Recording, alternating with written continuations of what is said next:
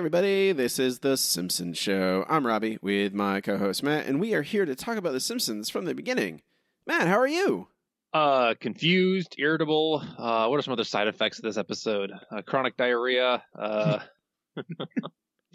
usual stuff from season 23 Simpsons episode. Yeah. It's not...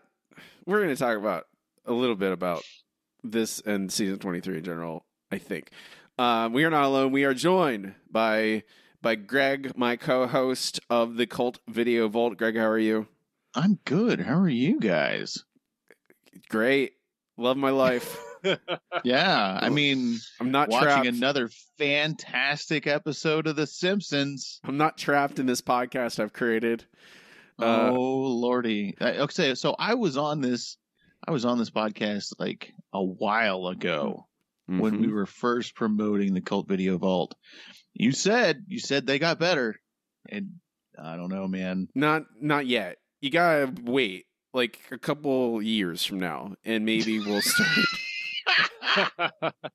Yeah, we go through about 2 seasons per calendar year. So in about 2 to 3 years, we might get to some better episodes. Yeah, we're gonna there's gonna be one great episode in season 23. The cruise ship episode is legitimately at least a good episode. I haven't watched in a while. So you mentioned it, Greg. What Cult Video Vault? People should go listen, right? Yeah, if you haven't heard of the Cult Video Vault, Robbie hasn't been doing his job. I mean, I do plug it quite a bit. Promoting. Okay, good. Yeah. We discuss cult films and what makes them cult, and if we are part of the cult, how we discovered these movies, and a little bit of background behind them as well. But we are starting up season 2, our second season of podcasting. We have a whole season. You can go listen to it right now wherever podcasts can be heard. You'll hear our podcast. You should go listen right now. Go do it. Actually, let's finish this podcast, then go listen to the Cult Video Vault. Yeah, that's probably good. Go subscribe. To clarify, listen to this podcast. Don't watch the episode. Yeah. Also, that's a very good point. We are brought to you by Sports and Patreon. You can support us by going to patreon.com/The Simpsons Show. This week's episode is Moe Goes from Rags to Riches, episode PABF05, originally aired January 29th, 2012, written by Tim Long, directed by Bob Anderson, received a 2.8 rating with 5 million viewers. The chalkboard gag: there's no proven link between raisins and boogers. Sure. I mean, that's probably true.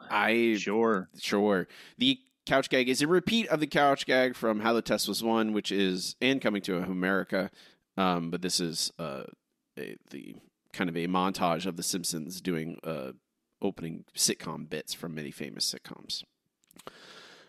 We've seen it multiple times. It fills time. That is what this couch gag does. It's long, so it fills time. It gets us have to do less episode. The guest, prestigious Jeremy Irons, as hurting for work, man. I guess so. As the bar rag. He was like, "Hey, my grandkids said that I should be on The Simpsons, so I'm going to be on The Simpsons." So, was this his first time on The Simpsons? Oh yeah, really? Yeah, I think so. And I don't think he ever did anything again with The Simpsons. I think this is it. This is 2012. And Jeremy Irons, up until this point, had never been on The Simpsons. That's really hard to fathom. Because, I mean, he's not exactly a no-name. No, but this is the era where we get more prestigious actors who are just rounding out a resume, it feels like. It feels very much like... It feels like, oh, I've done lots of good, important films. I was in... I've done Shakespeare, and I've worked with a lot of directors I've wanted to. Now it's time for me to be on The Simpsons, just to make sure it gets on my IMDb profile, I guess. Yeah. I don't know. Jeremy Irons is not alone in doing kind of an embarrassing guest spot on The Simpsons, but he is maybe the only one who's done the voice of an inanimate object and narrated an entire episode. We've been hyping this one up, Matt, for a while. We have. And it's when you are kind of inured to season 23 and the last couple seasons, honestly, you're just like, oh, it's another bad one. really. You're not going like, oh, wow, it's a bar rag episode. It's weird. There's lots of weird, bad things in The Simpsons of this era. It's true, because I expected this to be so bad, and I really, it's just like, oh, it's season 23 episode. I mean, it's a little funky because it's just, it's almost one of those anthology episodes of just The Simpsons throughout history kind of thing, or, you know, like Simpsons Tall Tales or something like that. I'm like, oh, it's just another one of those. Other than that, meh. It's pretty much the same. Did you ever watch the old Goofy shorts where Goofy he wasn't Goofy, but he was like, oh, how to fish, how to do this. That's exactly what it felt like, where it's not really Homer and Marge. There's somebody else, but Homer and Marge are playing all of these characters in these situations. I've never seen the Goofy ones, but The Simpsons have indulged in this. They indulge in this more now in these seasons because they, again, are easy. You can just pump them out. You just steal a bit from a movie or from, Homer's a Viking. It's like a Mel Brooks short. You just do that and you can piece them all together. There doesn't have to be a really coherent plot. You just throw a gag in like, oh, Homer's a Viking and they use his head to break down a stone wall. Things like that. This begins with a town meeting at Moe's because there's a bed bug infestation at City Hall. Matt is already groaning. It took 6 seconds. Sorry. Well, I just somebody asked the question like, why is there or Flanders asked, why is there a bed bug or a bed at City Hall? I'm like, bed bug's just the name of the bug, Flanders. Like, Sorry. It's Matt, if that's the problem you have with this episode. There are a lot. That's the first one I'm going to go. Okay, first one. That's fair enough. It doesn't, none of this matters. Like, again, this is just to get us to have like Moe around. You could easily just start this episode with the guys at Moe's. It would work exactly the same way. We have a Lionel Richie reference here where everyone's dancing to All Night Long. Wow, it goes on for so long. It does. It doesn't. There's no reason for it. Homer's dancing it's on just the wall. Like, hey, y'all like Lionel Richie? Let's go with this for like a minute and a half. Remember this music video from 30 years ago, 20 years ago, I guess at this point. But still, you're just like, what? Why? Why are we getting this here? It doesn't make any. It's not like connected to anything. It doesn't matter. It is a long sequence of like everyone dancing and celebrating after effectively is a city hall town meeting. Like, why are we having a party? Okay, don't worry about it. Doesn't matter. This is where we get, I guess, to a semblance of what this story is, because we kind of there's two plots. They're both about friendship, sort of, where we get Lenny and Carl and the rest of the town's people kind of interrogating Moe about his best friend. And then we also get the B plot, which is Milhouse basically ending his friendship with Bart. Hey, Moe, who's your best friend? Well, I just made friends with Pepto-Bismol on Facebook, and, hey, would you look at that? There's a spot on the bar. Come on. You know what? I think Moe's best friend is really that bar rag. That's even sadder than being friends with Milhouse. You know something, Bart? I'm getting tired of things like that. Tired of what? I dump on you and you take it. That's how friendship works. Not anymore. Friendship over. Taxi! What gives? He's not crawling back. Even a kid who wears a Finding Nemo back brace has some pride. You went too far this time, Bart. I don't know why this was the straw that broke the camel's back, but all right. I was gonna say we've Do seen. you need a Finding Nemo back brace? I mean, maybe. Might help our postures. I mean, I hate to say it. Maybe I might. I'm honestly, it might hurt, it might help. I don't understand. Yeah, this is not even like in the top 50 worst things Bart has said about Milhouse in the past 5 years of the show. So I don't know why this is the moment. This is the zinger that just breaks Milhouse's spirit. Where it's like, we're not friends anymore.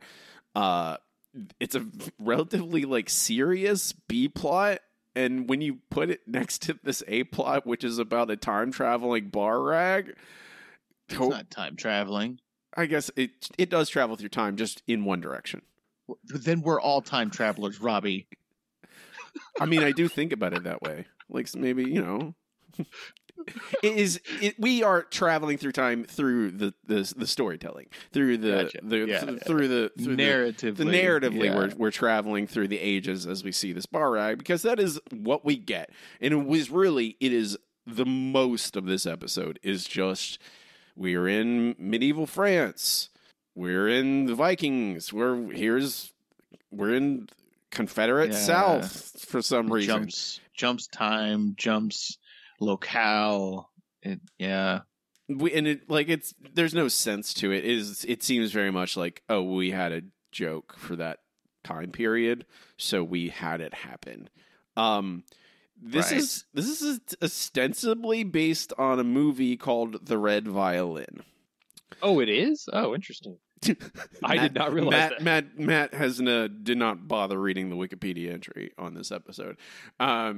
It's ostensibly based on The Red Violin, which is a very classy film about, a theoretically cursed musical instrument that and it follows the similar structure where we follow it through the ages, through different hands, and doom visits upon every single person who's owned it.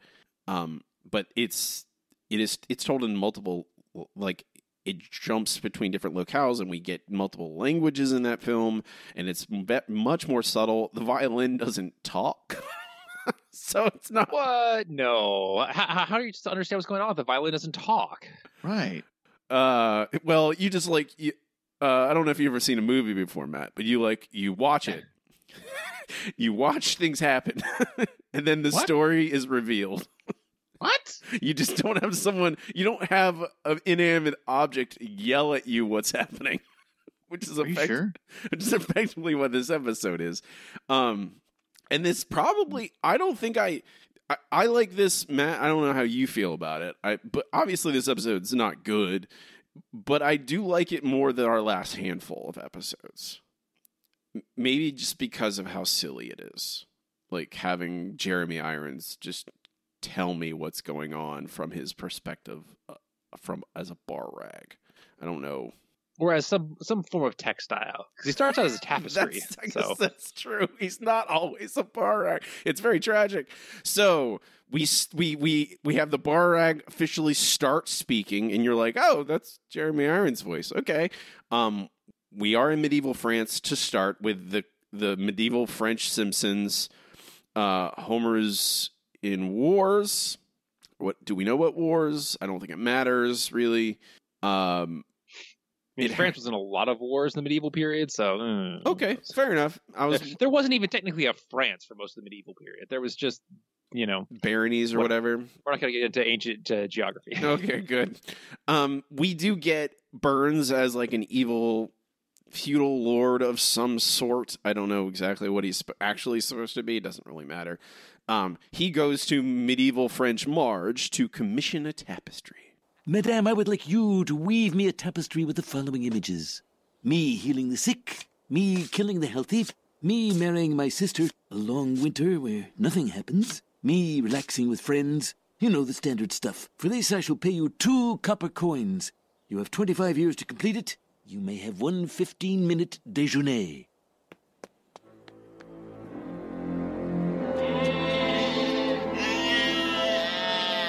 These innocent creatures are blocking my path. I could walk 6 paces that way, or I could kill them all right now. I'm heartily sorry and confess all my sins. Absolved. Allons-y. In their dying fury, those beasts began expelling demon wool.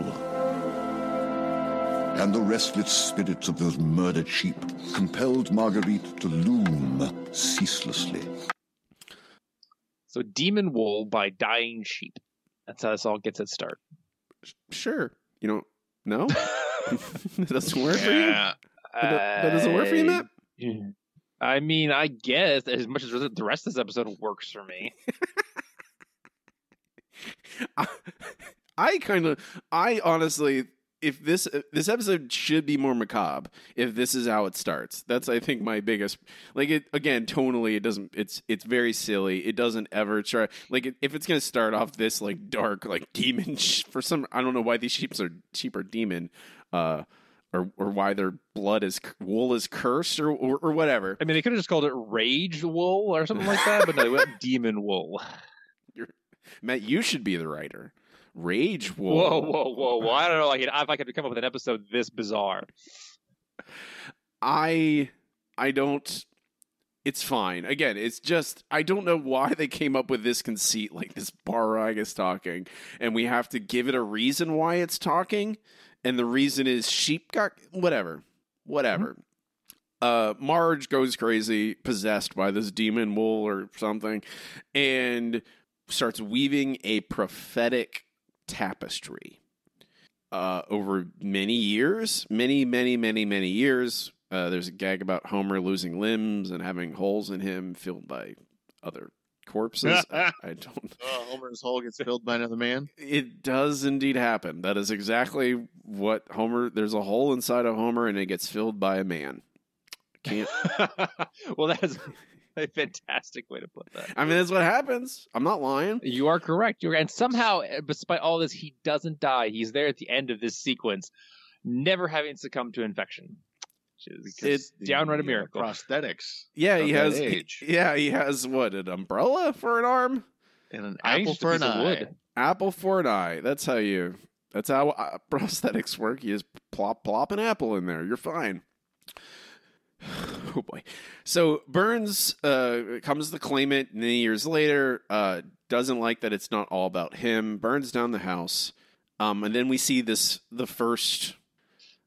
is a conceit they start with. Like, oh, it's cursed. It's a demon wool or whatever. It doesn't really keep doing that. It just, at this, like after this, it just kind of jumps to other time periods. But it's never really, there's no more, it doesn't seem to be carrying any curse after this. It's just like, oh yeah, it killed Burns in this very ironic fashion that he's hanged by it. He falls off a road and hanged by the tapestry. But the curse doesn't continue. And you're just like, okay, I guess they just got tired of that. having to figure out. The curse is just alive. It kind of does, because in the next one, the Persian prince. Well, I think first it goes to the Vikings, right? Okay. See, that's the thing. It goes to the monastery, and then it gets stolen by some Vikings, which is not really it sucks to be those monks, but that's about it. It's also supposed to be a prophecy tapestry. Like, it knows what's going to happen to it, and that is left behind right here. It's quickly, like, it just becomes, I guess, washed or worn out, so you don't see what's on it anymore because it has to become a bar rag at some point. The tapestry is taken to a cathedral, and then we get introduction to the Homer Vikings. This Viking stuff is too dangerous. I'm going to become a gentleman art thief. Ah! Huh? What the? Spooky. That was the first time I knew anguish and fear. Nothing will ever staunch the pain of that memory. Oh, well, that helps. I just wanted to bring this up because this moment where we see the bar rag absorb some spilled beer and then burp implies somehow that the bar rag has like a digestive system of some sort. Hey man, it has or a mouth. Just having alcohol of some sort in its system affects it the same way it affects humans, I guess. It just y'all read into this so much. There's not much else here, Greg. We have what else are we gonna do with our lives? I mean, it's got a mouth, but that's not how it drinks. I know it. Apparently not. It doesn't matter. It's taken by Vikings. We get this flashback to where like it can drink. The bar rag drinks, so that's great. We go to our first commercial at 9 minutes and 7 seconds. And when we come back, we go back to the Bart Milhouse thing, which is a B plot that just keeps coming up, but only at the beginnings of acts. So Bart goes to apologize to Milhouse, and then when Milhouse says, "Okay, apologize," Bart's like, "Oh, I normally you apologize, so why don't you apologize?" And of course, this does not work. Milhouse turns his back on Bart and says, "Oh, that's it. Sorry." We also get Kurt trying to apologize to Luann, and who accidentally ends up throwing a rock into her throat and choking her. And she dies, of course, because no one's around to give her the Heimlich. I don't remember. See, like you say that happened in this episode. I don't remember that. You probably had a dissociative episode. I feel like I was just like I entered a fugue state at some point in this. I was just staring. Probably. My brain just turned off. Yeah. So we immediately go back to the past. We'll go back to the bar rag telling its story. No transition or anything. Just, now we're in ancient Persia, where some Christians swindle some Persians, and they give the rag to the Prince Nelson, who is a random Persian prince. Basically, he's the one in the story of Scheherazade. Lisa is Scheherazade. She's not named. She's just, there's this prince who kills all of his wives when they stop entertaining him, and Lisa is the latest one.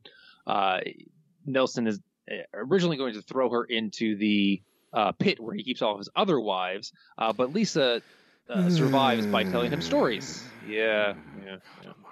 This is... Dude, you've already discarded like 500 wives. I think it's weird that you're counting. Send in the next one.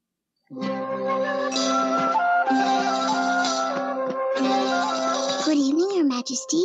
May I tell you your slippers are as curly as everyone says? Pitter. Wait. I can tell you a story. Cease your dragging. There once was a boy named Ali Baba. He and his elder brother Kasim were the sons of a merchant who traded in camels and spices and... Okay, just a couple thoughts on your direction so far. One day, while out for a walk, Ali Baba was set upon by a thief. Make that 2 thieves. 1,000,000 thieves. Hooray! 40 thieves. With her inventiveness and wit, the clever wife entertained her king for 1,001 nights. And while he slept, she freed her imprisoned compatriots.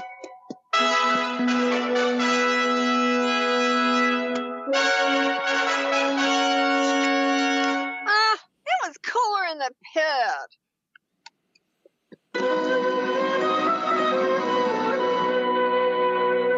And that's how the camel got its hump.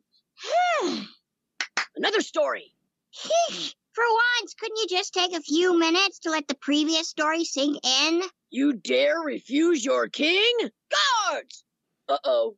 Yes, that's the entire story. At this point, the women run off, and the bar rag gets sent to Spain, where it is used as a blindfold during executions. And then it is used as the cloth underneath people's heads when they're being beheaded. Then it is Michelangelo's rag when he's painting the Sistine Chapel. This is all quick. This is less than 20 seconds for each one of these. The Michelangelo one goes on for maybe 30 seconds. And then we go back to Moe's, where Lenny suggests, Moe, you should get a new rag. This one's kind of old and crappy. And Moe says, yeah, I'll think about that. And then when they leave, he holds the rag like Linus from Charlie Brown holds his blanket. And we go to a commercial. Yeah. Quality act right there. We get the retelling of Scheherazade and Moe loving his rag. This is I feel sorry for you, Matt. This is the pits. This is the worst thing in this entire episode. For sure. This Persia, the Scheherazade stuff, it's so dull and this is so. What does this have to do with the rag at all? Nothing. It's just we couldn't think of anything, so let's just rip off an old story. There's nothing here. How does the rag play into Scheherazade distinctly? There's nothing. It's not like it's nothing. Nothing. Yeah, it's just there. None of this ties together at all. It's just, hey, let's track a rag through history. All right. Tracker rag. If they were all interesting stories, like, oh, this rag has been around for every, weird story in history, that's one thing. But so many of these are just, yeah, there was a thing. It happened in history. This rag was there. Yeah, you gotta, next. If you're gonna Forrest Gump it, you gotta be a little bit more creative with it. A little bit. Yeah. The rag needs to be integral to whatever it is that you've chosen out of history, but to just lay in a corner somewhere while you tell, it just doesn't make any sense. You cut to the rag, Jeremy Irons sitting in a corner. Very helpful, very creative Simpsons. We come back from commercial at 14 minutes and 53 seconds. I keep getting these incredibly short third acts. This thing is just over 2 minutes long.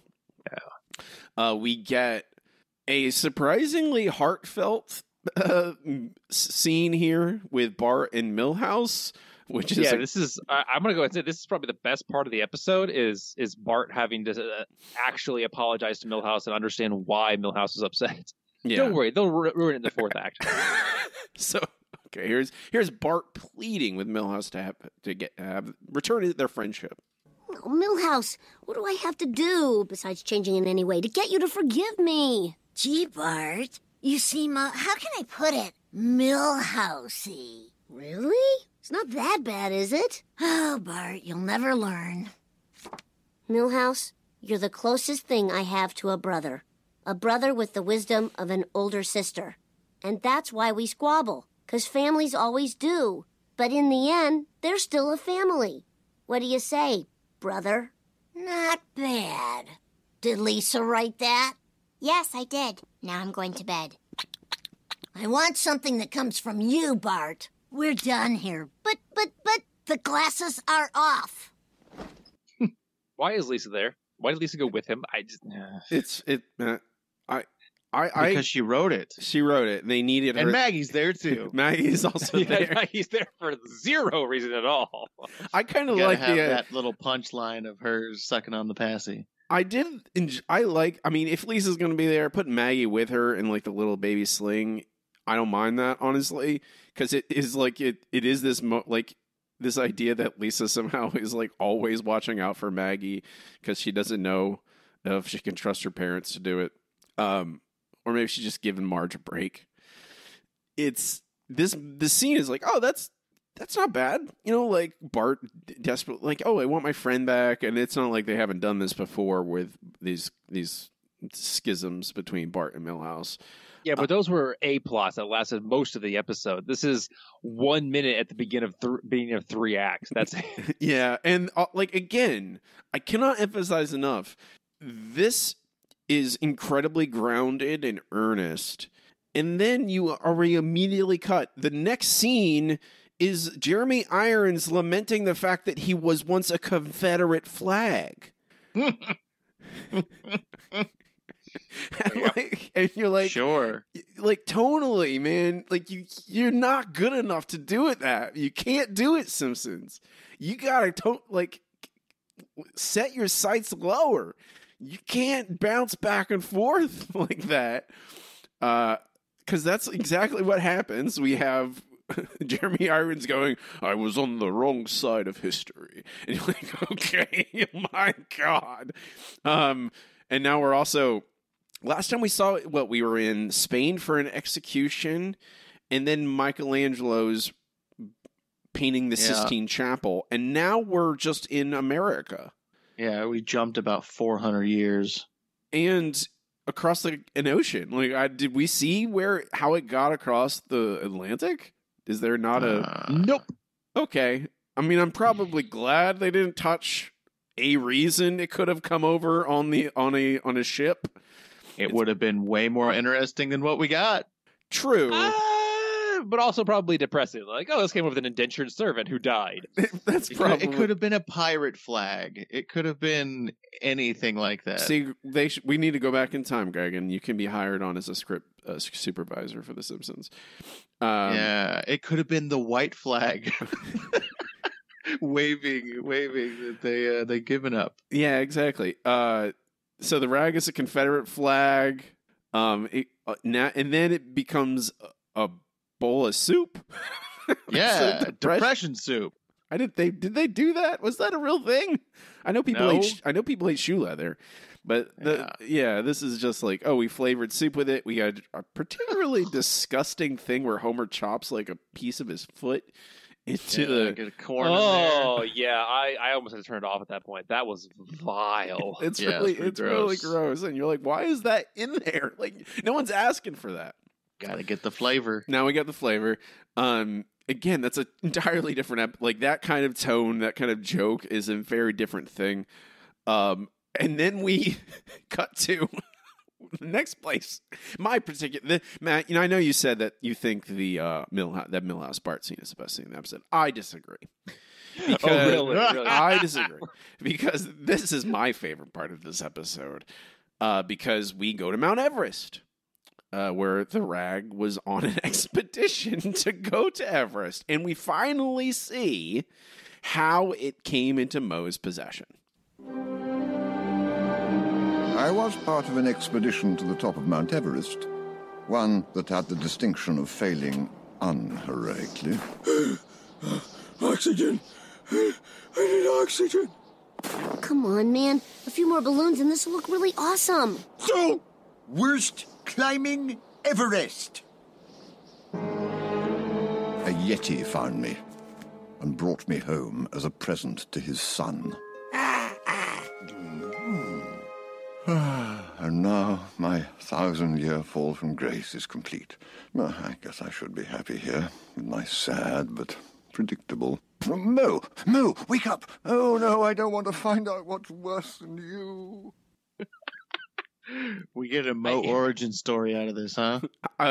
Apparently. Also, what does blowing up balloons with helium have to do with needing oxygen? No, he's blowing them up with oxygen because things. But they were floating. Oxygen doesn't float. Matt. Reasons. Pick your battles, buddy. I worry about them blowing up balloons on this Everest expedition.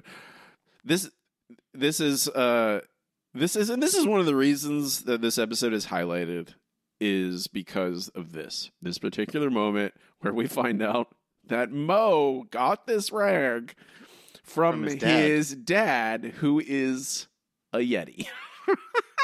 In Mount Everest. Yep. How Mo got from Mount Everest to human society and learned English and all that, who knows? We don't know. Ready. We don't care. I do care. I do care. I want that episode. Give it to me. I mean, that's the thing. We've had the Carl episode. Now we need the Mo episode. See, this is the stuff, Matt, where this is where they need to be. Like, this is, if this entire episode was this level of heightened insanity, I think we'd be getting somewhere. We talk a lot about why The Simpsons is just bad, but it very rarely gets into so bad it's good. And it needs to be this. It needs to be more, like, I genuinely find this funny because it's so stupid. Like, it is the dumbest thing. And baby Mo taking this rag from his dad Yeti. That is what I want. But unfortunately, the rest of this episode can't live up to this transcendent moment. So in my head canon, his mom is human. And there was a custody battle between Mom and the Yeti, and Mom won. Oh, okay. See, that makes sense. See, there we go. That's the next scene. We cut to a courtroom where there's a Yeti at one side. Yes. And there's a mom on the other side and she looks a lot like Mo. And then you have like it's just Mo and drag. Of course. Yeah. But you need, like, that would be the next scene. And, like, they just don't do it. And they're just like, because I guarantee you someone just came up with that idea off the top of their head. They're just like, what if they were in Mount Everest and there's a Yeti and the baby is Mo? And everyone went, brilliant. Genius. It's in the episode now. It's better than the Scheherazade stuff, Matt. This is more entertaining than Scheherazade. I mean, that's true, I guess.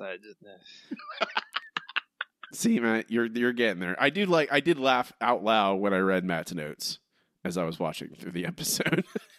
A Yeti finds it and gives it to its baby, Mo? Yes. So many lots of question marks in there. Yes, lots of question marks. But with that, we find at the end, I don't know. There is no conflict in this episode.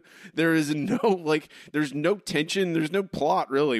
All we're doing is just watching scenes from history and that are somehow connected to a rag. But there's no, story. There's nothing happening other than maybe Moe getting rid of the rag. That's a tenuous, concern, I guess. Yeah, the B plot has way more going for it.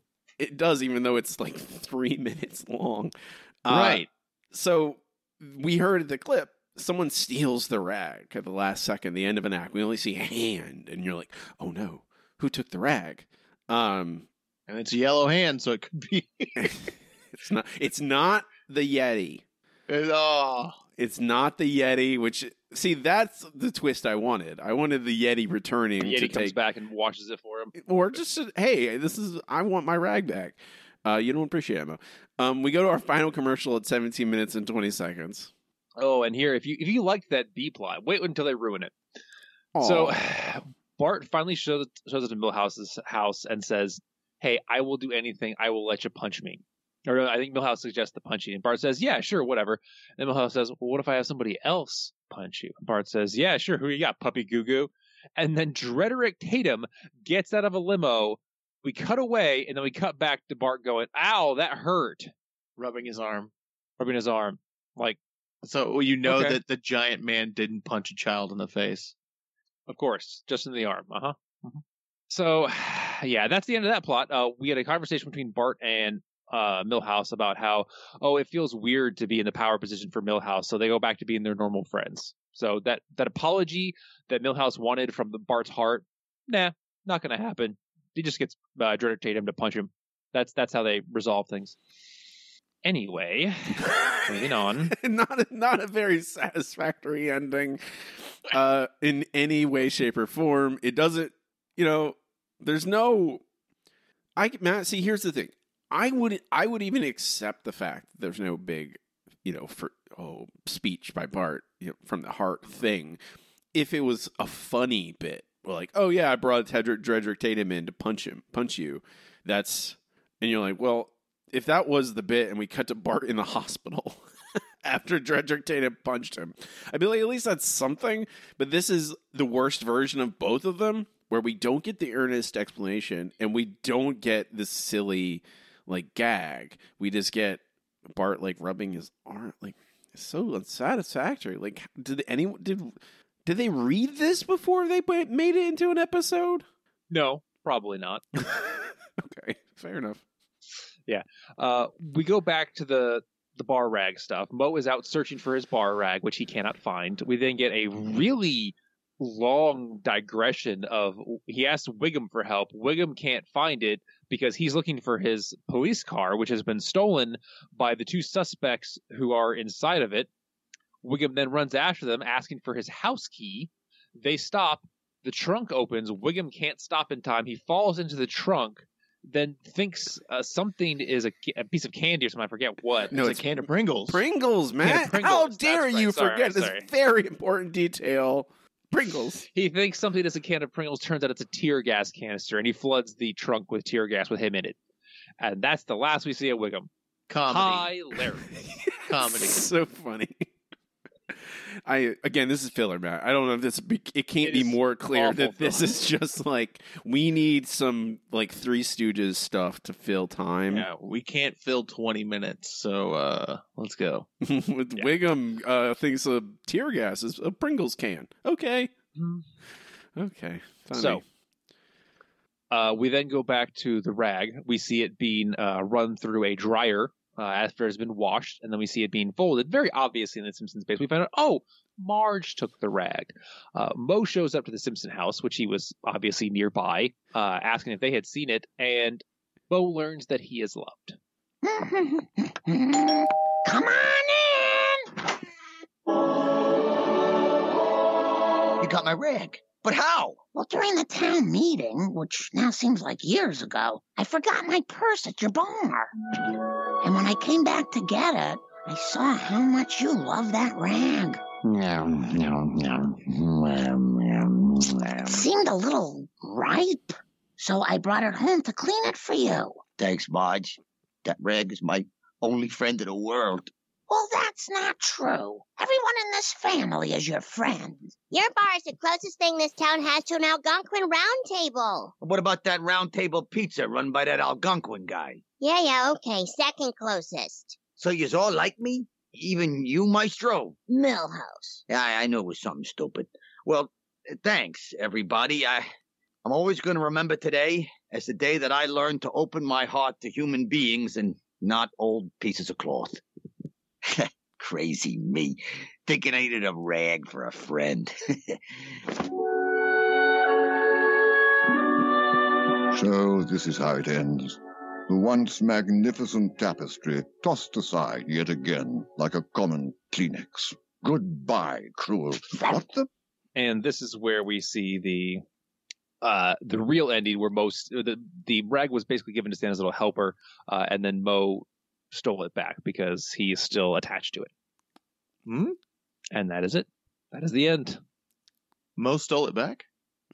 I'm pretty sure, unless I watched the wrong end of the episode. I thought Maggie was fighting with Santa's little helper. Is there a credit scene that I didn't watch, Matt? Oh, very possibly. I swear I saw Moe grab it, but maybe I'm wrong. So Santa's little helper, he lays down with the rag, and then it cuts to credits, but then it pops back up where Maggie is doing a tug of war, and then it ends. Oh, maybe I misinterpreted something. I swear I saw Moe grab it, but I could be wrong. We're at this point, I was also in a fugue state from this episode, so I just wanted it to be over. Okay. So yeah, there's the Maggie stuff happens. Maggie is fighting with the dog. The dog wins it. I'm scanning through it right now. I'm making sure that sometimes they hide stuff though in the credits, and I need to make sure that's not what happened here, which is certainly possible, unless Matt is just making things up and trying to. I think you made things up, Matt. Why are you telling lies? Okay. Why are you telling lies? Checking. Why are you telling lies on our podcast? Sorry, I swear I saw a scene where Moe came back and got it. It's Maggie, not. How can you discern? How can you not tell the difference? I get between, them confused all the time. Man. Yeah, It's Maggie and Moe, they're the same. They're the same character. It happens. It's the same. Yeah, Matt's doing whippets before he watches the episode. This is the problem with this. Man, that would make this so much better. Okay, that's how the episode ends. It's just, again, this episode is an episode that has a talking bar rag by Jeremy, that's voiced by Jeremy Irons. We find out that Moe is the child of a Yeti, and it ends like this. It ends with his saccharine stuff, and you're like, why is it ending with saccharine? Why is it like, oh, everyone loves you, Moe? No one loves Moe. That's the whole... Everybody loves Moe. No one loves Moe. That's, again, why, this back and forth of, what is this episode? Do you want to make a silly thing where you have, there's at points in this, and this is me trying to do actual criticism to this episode and not just dismiss it out of hand, which is what I probably should do. If you want it to be it's obviously there's moments in this where it's very silly and it's very clearly they're just like, oh, this is a dumb thing. Let's lean into the dumb. And that's when it's at its best. That's when it's most enjoyable. But then you back and forth between oh, it's a cursed rag and but also we're just going to tell Arabian Nights stories, Scheherazade in the middle of it. Without even any connection, we're just going to throw in the Sistine Chapel, Confederate flag. You're like, what's the tone? What are you going for? It gets anywhere. It's just a bunch of nonsense. I think when you watch this in a vacuum, which is how I initially, this is one of the very rare season 23 episodes. I've seen this before because, it's a bar rag voiced by Jeremy Irons and Moe is born from a Yeti. But you're like, if you watch in a vacuum, kind of like what you did, Greg, right? You're not watching all these other terrible episodes, right? You're like, oh, this is bad and weird. What's going on? But when you're just watching this in sequence, it's just another kind of bad, weird episode. It's just another season 23 episode. A lot of them are weird like this. Maybe not quite this weird, but they're strange.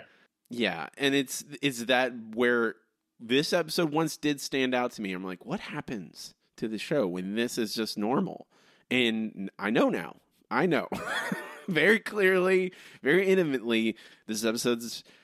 I still don't think it's as bad as the last couple. I think this is more enjoyable than the last handful of episodes. Not much better, but it's just like the silliness of this bar rag conceit and the Yeti stuff. And like, there's moments where I go, oh, that's funny. That's silly. It's not as serious, I guess. And like, I don't know. Those moments with the Bart Milhouse stuff is good, but tonally it makes no sense. I don't know. It doesn't make me want to watch more Simpsons. No, it certainly does not do that. Like, and I don't. If you asked us, Greg, we'd be like, no, of course not.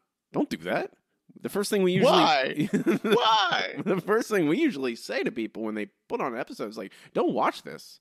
Don't waste your time. This podcast is. We are like, listen to our podcast. Don't watch the episode unless you're like want to punish yourself. But I will say that this is more enjoyable than at least the last two. Ted Nugent's not in this. I like Jeremy Irons. Yeah, that's true. Jeremy Irons is a huge upgrade from Ted Nugent. Ted Nugent's in an episode, Greg. I kind of picked that up. Voiced by himself. Playing himself. Awesome. In a political episode. Oh, gross. Yeah, it's very bad. Hard pass. Yep, that's correct. We'll rank this episode at the end of the show. Robbie, is this episode broken or just really freaking weird? I don't know, Matt. I don't know what to call this. What do you? I think that if you look at it, there's a lot of logical movement that could have been made. There was a room for comedy with every setup, and they always just chose the wrong way to go on every single option. I think basically yes. Yeah, I think here the first decision. I think it is broken. Yes. No, you were right the first time with that quick fix idea. Let's see. Quick fix. Ah. I think it is broken. I don't know if I want to fix it. Yeah, it seems better to just say, you know what, we're out. I'm telling you, with the courtroom drama between the Yeti, it would have been fantastic. I mean, I think that's the thing where if you're gonna, this episode's so strange that it's very difficult to latch onto a thing that you would be like, oh, I want to center this episode around it. You could obviously just pick the Bart Milhouse and make that an A plot and make that more of the episode because that's an easier thing to wrap your head around versus a bar rag telling a story told through multiple time periods as it travels across the world. But we've seen many Bart Milhouse friendship episodes. There's never been a bar rag voiced by Jeremy Irons episode. So there's a part of me that just wants to be audacious. But I feel like it should be more of, if you're going to Forrest Gump it, like I said, think of other textiles. Like I would, like Matt, you made the joke about, it changes shape basically as any textile. Like make it the Constitution. Like things like that. Yeah. Like make it the Magna Carta. Like make it make a famous clothing throughout time. Or stick with that it's cursed.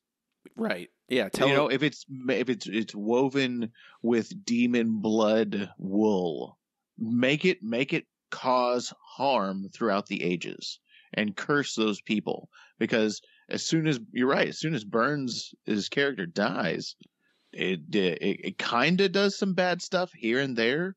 But whenever you're just a rag for Michelangelo and the Sistine Chapel, it's not a curse. And if you want to, I think that's the good idea, Greg. Is that it's curse, and that's why Moe is so sad.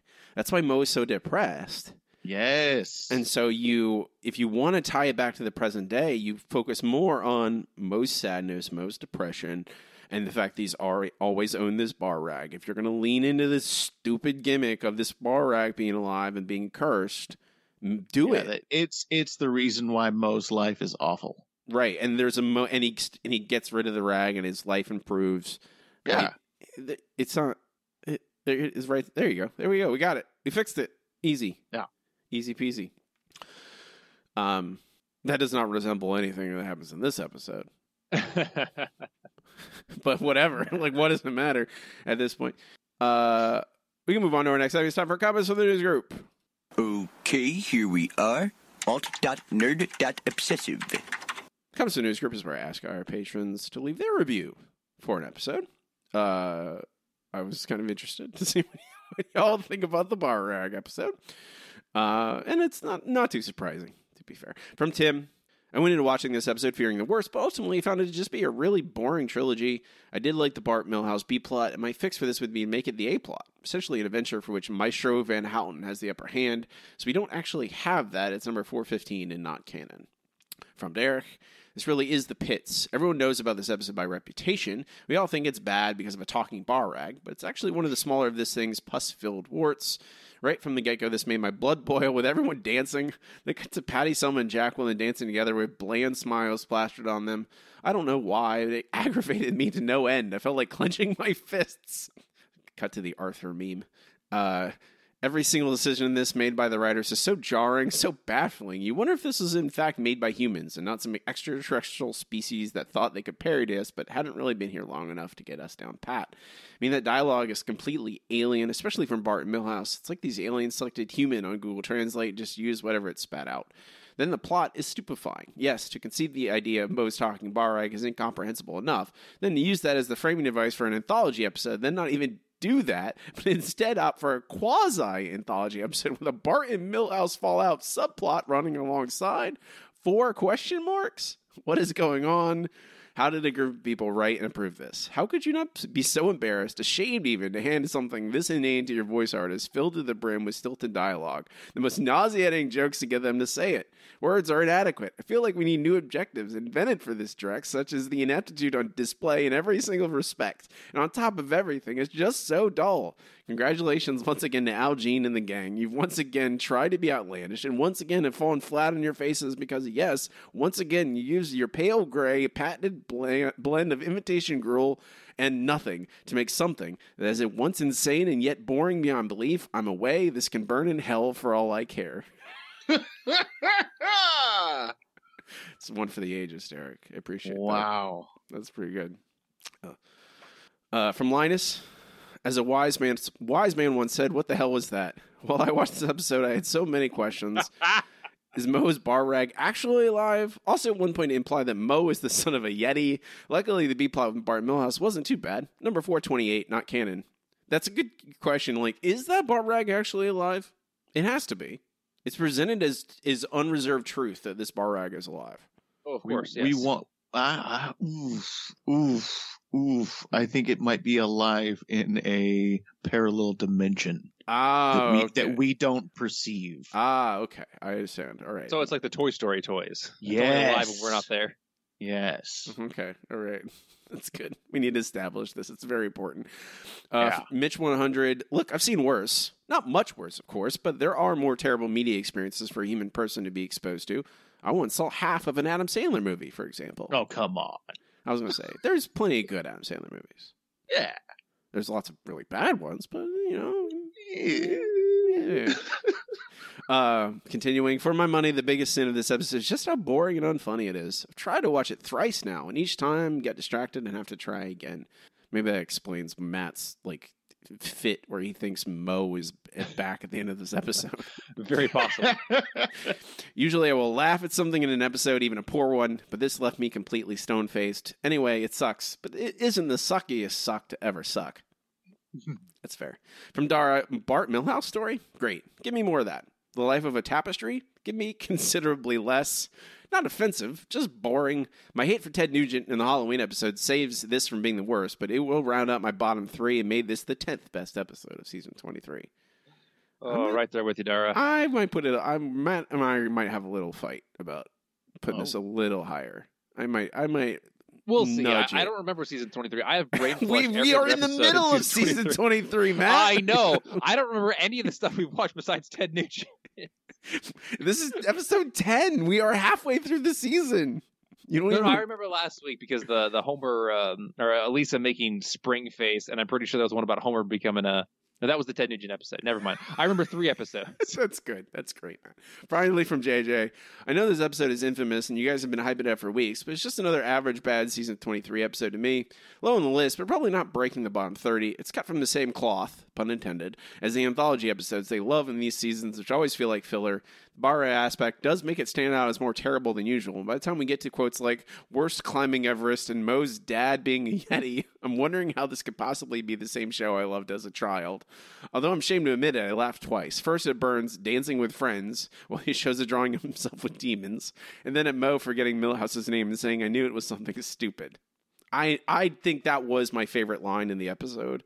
It almost made me laugh, as an aside. I did not laugh at this episode, but Moe saying, I knew it was something stupid to Milhouse's name, I went, oh, that's almost funny. You know, I almost got there. Continuing from JJ, and the B plot could have been good if it had more time. Overall, I can think of many episodes that make me angrier than this. I think people just gravitated toward it when discussing worst episodes of The Simpsons because of the bar rag gimmick. I mean, I agree. I think that's true. But it's these moments that really aggravate people and bring their attention to it. It's like when we have Moe's dad being a Yeti, or when they acknowledge King and Kodos as existing canonically in the show and not just a Trios staple. People gravitate towards that and get angry about that.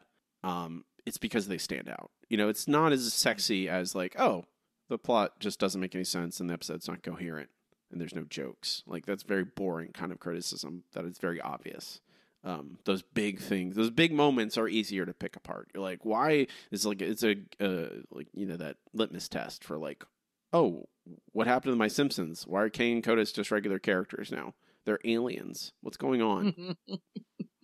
I mean, we're not there yet, but we're going to get there. We're getting to the point where King and Kodos just become characters. And you're just like, oh. I mean, in this episode, we didn't even really talk about it. Homer walks on the wall and it just happens. Because that's what happens with Lionel Richie. Exactly. I guess Lionel Richie's in the room. And yeah, he's just in the background. And he's able to do that. He's able to give people gravity to wall walking powers. Gravity. It's like a radioactive spider.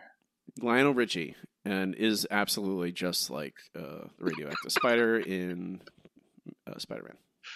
You just get near him, and you also get the preternatural strength of an insect.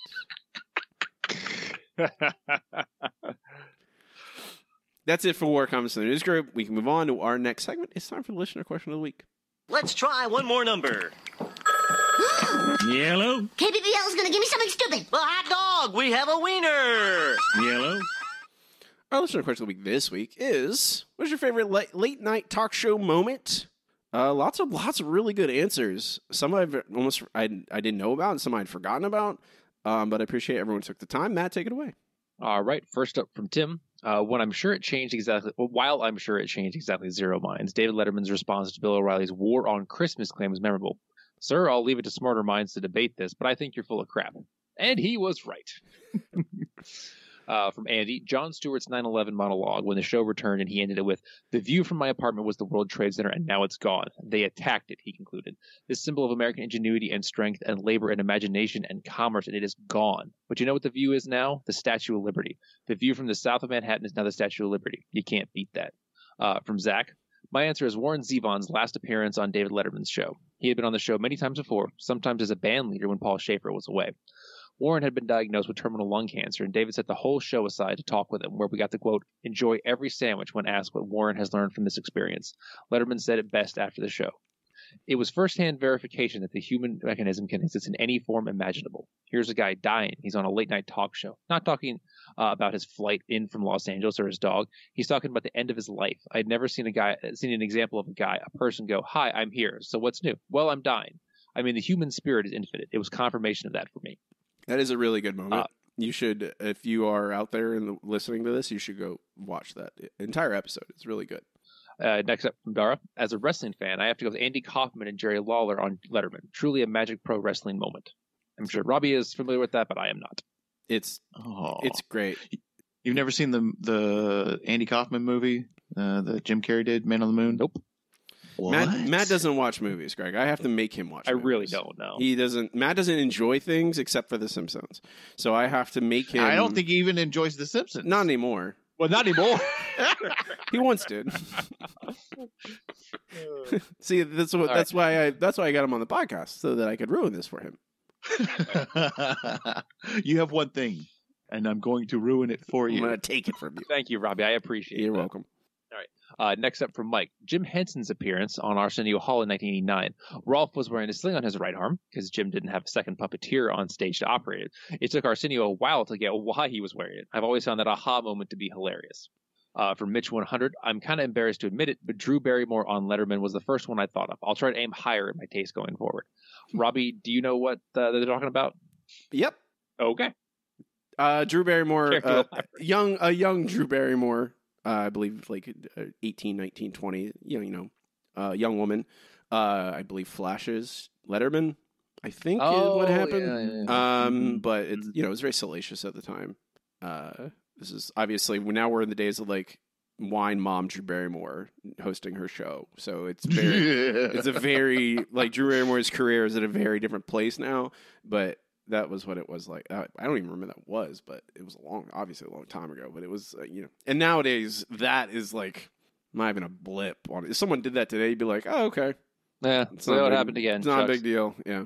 It's been done. Yeah. Next up from Aaron, I was obsessed with Letterman from 1984 until about 2000. My favorite bits were when he interacted with real people. His McDonald's drive-through skits were hilarious and probably should have gotten him arrested. I mean, it's late night as far as I know. That a lot of things should have gotten people arrested. From Infinite Gur 4927, this week's leading up to Leno's return.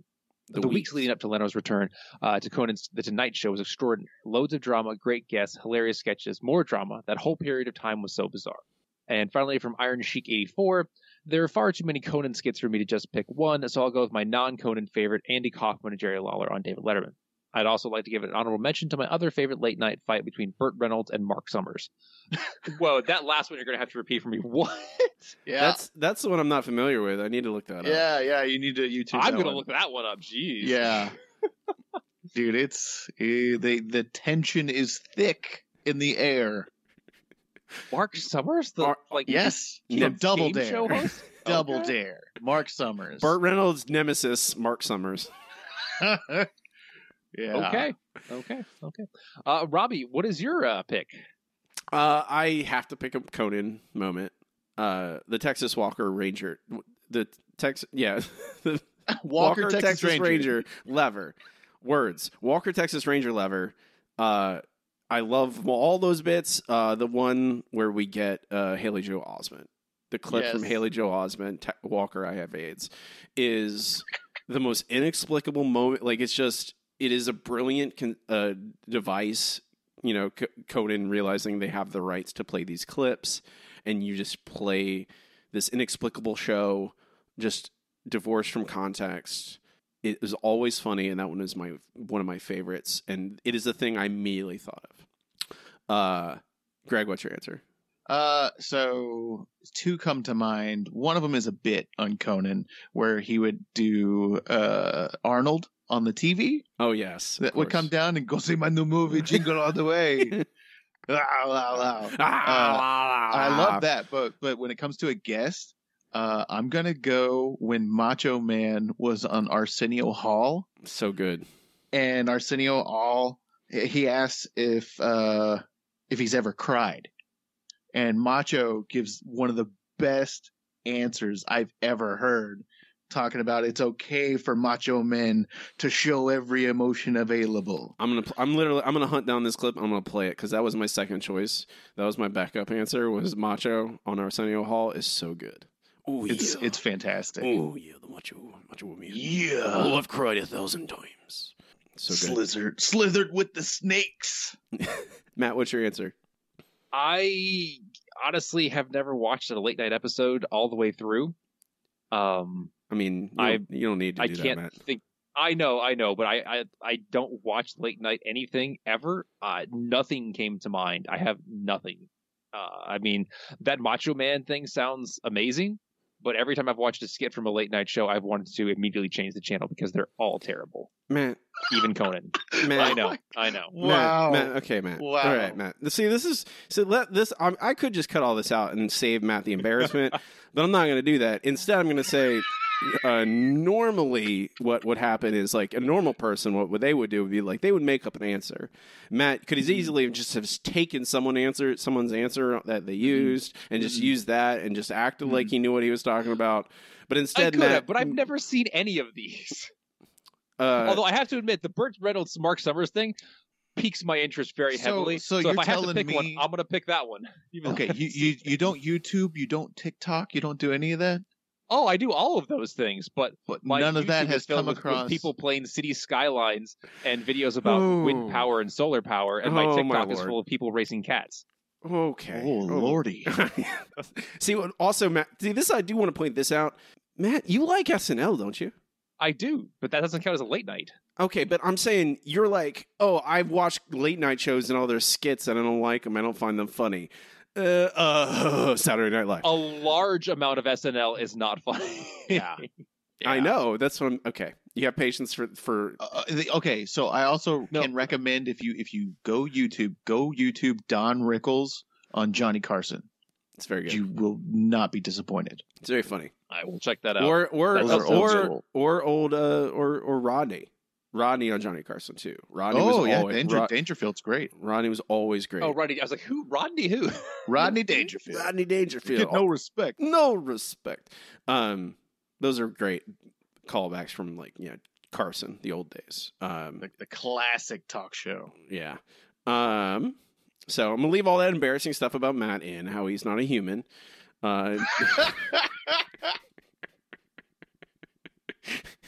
See, the problem is Matt feels no shame about that, so it doesn't really bother him. Nope, not at all. Next to his question, what's your favorite Jeremy Irons project? Television show, movie, whatever. I'm gonna have to think about this because I have an inclination, but I don't think my inclination is the right answer. I just want him to narrate Pumping Iron. Oh man. Oh, that would be incredible. Oh, my God. Pumping Iron, narrated by Jeremy Irons. Yeah, there we go. How's that not happened yet? Why isn't Arnold... Okay. I'll post this question on our Patreon, patreon.com/The Simpsons Show. You can email us, thesimpsonshowpod@gmail.com, or go to our subreddit, which is The Simpsons Show. We can move on to our next segment. It's time for the No Google Trivia Challenge. I am too smart. I am too smart. SMRT. I mean SMART. The No Google Trivia Challenge, where Matt and I each challenge each other with 3 trivia questions. 1 easy, 1 medium, and 1 hard, and try and stump the other. I have a 1-point lead so far this season. Matt keeps closing the gap. We don't got much time to spare. Matt, give me an easy question. All right. All of your questions this week are from, oh, God, I forgot the name of the episode. I forgot to write it down. Are you okay? Matt, are you all right? Is there a gas leak in your house? Like, what's going on? I am just fine. Somehow I forgot to write it down. I will find it. I old always money. talk like They're this. from Old Money. They're from Old Money. Okay, your easy question. In Old Money, what is the name of Grandpa's girlfriend who passes away? Beatrice. You are correct. That's the name of my grandma. I always remember. Aww. I know. Your easy question, Matt. These are all from Doin' in the Wind. In Doin' in the Wind, Homer discovers what is his middle name? It is J. The name J, not the initial. Correct. J-A-Y. All right. Your medium question. After B passes and leaves Abe $100,000, he hosts an interview, I guess, for how people should get the money, or how he should spend the money. There are 7 people that ask him for money. This is only a 2-point question, so I'm going to ask you for 3 of them and how they would spend it. Okay. Willie wants a new bucket. I want to say Lisa wants money for like you asked me about season 2 episode, Matt. It's been so long. I probably haven't seen that episode since we did the podcast about it. That was like 10 years ago. I've seen it many times. Lisa asked for, I think she asked for like music hall or something for community purposes. And I think Burns in disguise asked for money for the nuclear power plant. Those are my 3. Okay. You got two of the people right, but neither of their reasons. So Great, I'm afraid I don't get any excellent. points. Otto asks for a new school bus. Okay. Burns asks for the money just because. Oh. Bart asks for the money for, I believe it is dune buggies. Moe found a treasure map in the old some guy left in the bar, and he wants to have a expedition. Marvin Monroe asked for the money to raise a child in a chamber where he'll be randomly tortured. He actually has the chamber. He just needs money to buy the child. And Professor Frink has, I forget what Frink's invention is, but he has an invention he wants funding for. And then Lisa tells Abe, don't spend it on us. Spend it on the people in the world. Go out and see what they need. And he goes with Lisa's suggestion. See, I think I'm conflating it with a different episode that had a similar conceit. You are. It's the one where the oil money. Who Shot Mr. Burns? Oh, Shot Mr. Burns had the same bit. Yeah. Okay. Your meme question, Matt. In Doe in the Wind, Mr. Burns packs his own lunch. What is in his lunch? Okay. If I remember this correctly. If you get this right, I'm going to be so angry. Oh. A pillow of shredded wheat, a dodo egg, steamed toast, and oh god, what is it? It's something that has a baseball card in it, I think. I'm not going to waste your time. I don't know what the last thing is. Well, Matt, you did the same thing I did because that is from Homer the Smithers. Oh, dang it. Doe in the Wind, he packs one bouillon cube, one Concord grape, one Philly cheesesteak, in a jar of garlic pickles. Oh, that's right, because they can't get the jar open, and they bring in, and no one in the plant can open it. That's right. Okay. Jesus. I'm glad that you remember all those other details about this episode that I had to look up. What's my hard question, Matt? Your hard question. At the beginning of the episode, the family drops Abe off after their weekend with Grandpa, and the family takes turns saying what Abe smells like. What three things does the family say he smells like? Oh, God almighty. I don't remember this. He smells... I'm not going to bother, Matt. I'm just going to be making things up. So go ahead. Just tell me the answer. I don't remember. All right. First one is Homer. It comes down to a hallway in a hospital. Lisa says a photo lab, and Bart says the bottom of a trunk that has gotten wet. That's pretty good. That's a funnier joke than anything in this episode. Just that one joke is funnier than them saying what Grandpa smells like is funnier than anything in this stupid bar rag episode. Mm-hmm. All right. Your hard question, Matt. According to Homer's SAG membership application, what is the Simpsons phone number? I am not going to waste your time. I have no clue whatsoever. It is I don't even remember this. KL. It's that's the reason Homer searches for his middle name, Matt, is because he's filling out his SAG application, and he doesn't know his middle name. He only knows his initial. Oh, that's right. And so he goes, finds the hippies who give him who told him they knew his mom. Their phone number is KL53226. Okay. Now you know. I mean, it's always been KL5 because that's 555, but 3226. Sure. Isn't that the same one from Mr. Plow, I think? See, maybe if you remember that, maybe you would have gotten the points. I remember it now that you said it. Sorry. That's it for trivia. We both got 1 point today. We've entered the second half of the season, which means both Matt and I will be very stingy with points because we're going to try and beat each other. I'm certainly going to be stingy. I need to play prevent defense. You're always stingy. That's not true at all. I gave you a really easy question last week. Made me so upset you got it. All right. We can move on to our last segment we end every single episode with. It's time for Best Episode Ever. Best Episode Ever. Best Episode Ever is a part show where Matt and I rank the episodes categorically as watch them chronologically, eventually compiling a list of every episode ever and how good they are.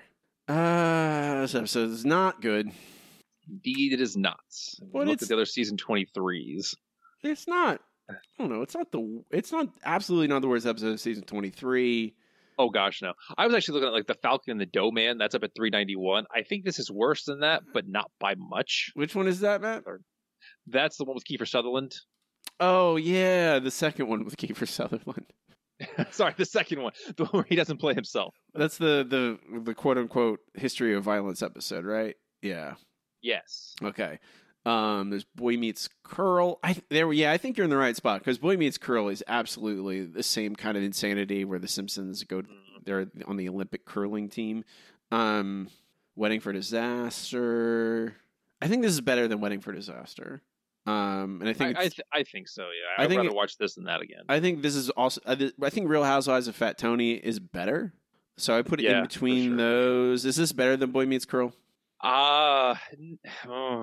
No, I think Boy Meets Curl at least has a cohesive plot. It's crazy, but it's cohesive. What is The Devil Wears Nada? I don't remember that one. Greg, what's The Devil Wears Nada? What is that one about? You remember? Yeah. I'll tell you. The Devil Wears Nada is where Marge and the other ladies pose for a calendar, and it's a pinup calendar, and she gets embarrassed because she was drinking, and Homer ends up going.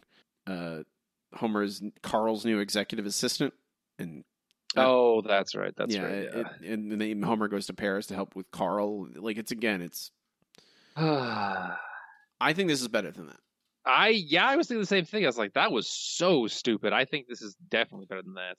I mean, that gives us a spot then. If this Boy Meets Girl is better, and then Devil Wears, and this is better than Devil Wears Nada, then this is where it goes right there.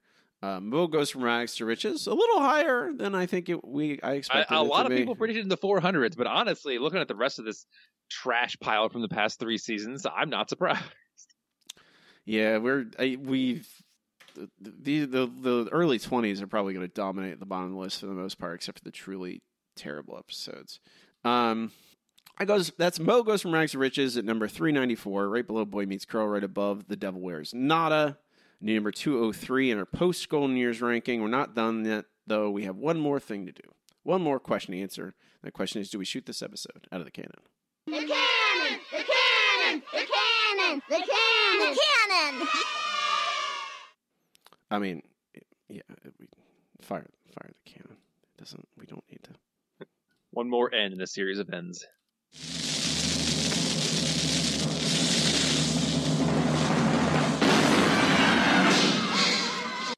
Goodbye forever.